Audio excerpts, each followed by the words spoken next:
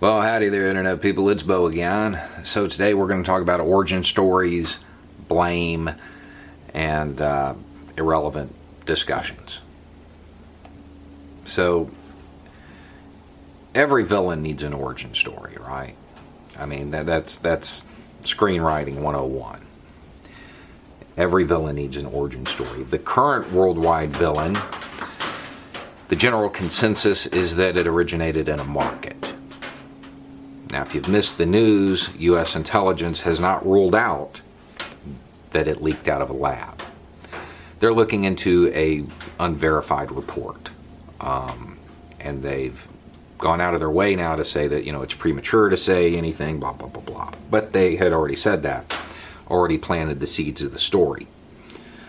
I've had people from both sides, both camps, people who think it originated in the market, people who think it originated in a lab, smart people, try to convince me of their theory.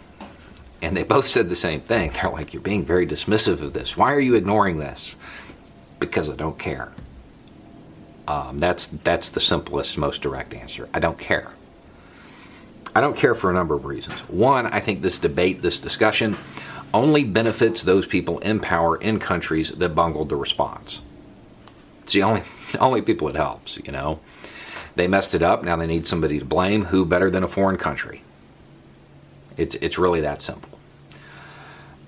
I also think it's kind of irrelevant, and I don't think it's a good use of our time, because it doesn't change anything.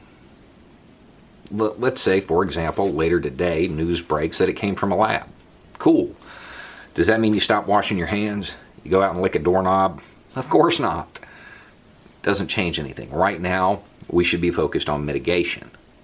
We're having a hard enough time with that as it is. I don't know that we need to be distracted. I would also point out to the conservatives who are watching this, because it is generally conservatives who go with the lab theory. Not always, but generally. You may not want to do that. That may not be a good argument to push. Because again, for the sake of argument, let's just say, yeah, sure, that's where it came from. What's the response? Well, we have to make sure it doesn't happen again. Absolutely. So we have to increase security at BSL-4 facilities. Okay? There's 50 of them all over the world. Who would do the best job overseeing that? That's not a question. Who? The World Health Organization would do the best job overseeing that. The organization that Donald Trump is currently withholding funds from. I'm not sure this is a theory you want to push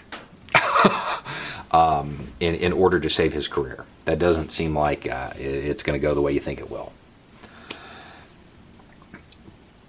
I would suggest that we worry more about saving lives than saving political careers at this point. This isn't over. And since we're talking about things that haven't been ruled out, I would point out there's a whole lot of people going around right now that's like, well, I found out I had antibodies. That doesn't mean that you're immune. That doesn't mean that you're immune. It could mean that. It could. But we don't know that yet. It could mean that you're just going to have a better chance of fighting it off next time. Or it could mean nothing. We're still early in this fight. We don't have a lot of information. That's a dangerous belief. Because if you believe simply because you have antibodies that you're immune, totally immune, you may not be taking the precautions you should. Right now, despite the reopenings, the ill-advised reopenings, we're still in this fight. And it's going to go on. I think we should focus on that. We can worry about where it originated and how to solve that problem at a later date. Right now, the people who are currently in jeopardy, most immediate need first.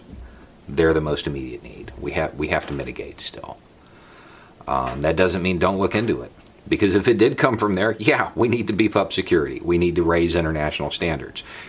I would point out that other leaks like that have happened. One country, the United States, mailed vials, live samples, everywhere accidentally. Another country, well, actually, it was also the United States, left vials in a cardboard box, just like unsecured, because why not? Human error is a thing, even in labs like that. So we probably should look into raising security standards there. That's probably a good idea. But right now, rather than trying to find a scapegoat, we need to find a solution. Anyway, it's just a thought. Y'all have a good night.